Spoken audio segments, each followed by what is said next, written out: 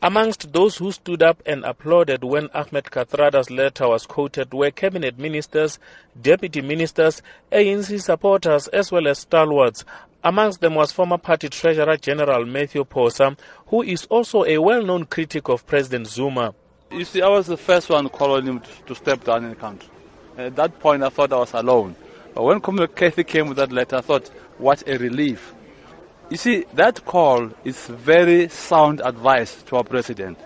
The type of advice which, if he loves the ANC in the country, he must listen to and step down. There is no other alternative. If he steps down, he'll create a lot of fresh air in the ANC. There will be new debates and we can decide who leads us. Another ANC stalwart, Max Sisulu, says the ANC was founded on the will of the people and that the best way for the party to preserve Kathrada's legacy is for its leaders to respect the wishes of the people. The ANC is a people's movement, and ANC needs to be the movement that listens to the people. If the people say step down, then listen to the people. You know, that's what we were taught when we grew up. We were born in the ANC, grew up in the ANC. And we've got the highest regard for the movement because it represents the best in society, or should represent the best in society. So when there are people like, Kathrada and others who say step down, I think people should listen very carefully and follow suit. The SACP's second Deputy Secretary Solima Paila also agrees. We have always said that the leadership of a society must embody that society. That's a feeling that must be carried out. Otherwise, when we reach a stage where what we say doesn't resonate with the people, we cease to be their leaders. And I think that message, it's an important message of raising from Comrade Kathy.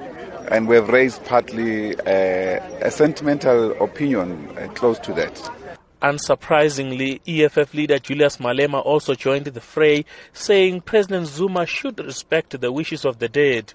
We knew how Uncle Kathy felt about the president, and we were encouraged by President Kgalema Motlanthe, who spoke the truth and described the last wishes of Uncle Kathy.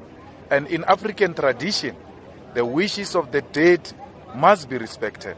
And Uncle Kathy's wish was that the president must step down, and if he's a true Africanist, he will respect the wish of the dead. Also in attendance were members of opposition parties, including Congress of the People and the Pan-Africanist Congress, amongst others. The funeral will now be followed by a memorial, which the president will also not attend. Details are still to be finalized by the presidency. I'm Amos Paro in Johannesburg.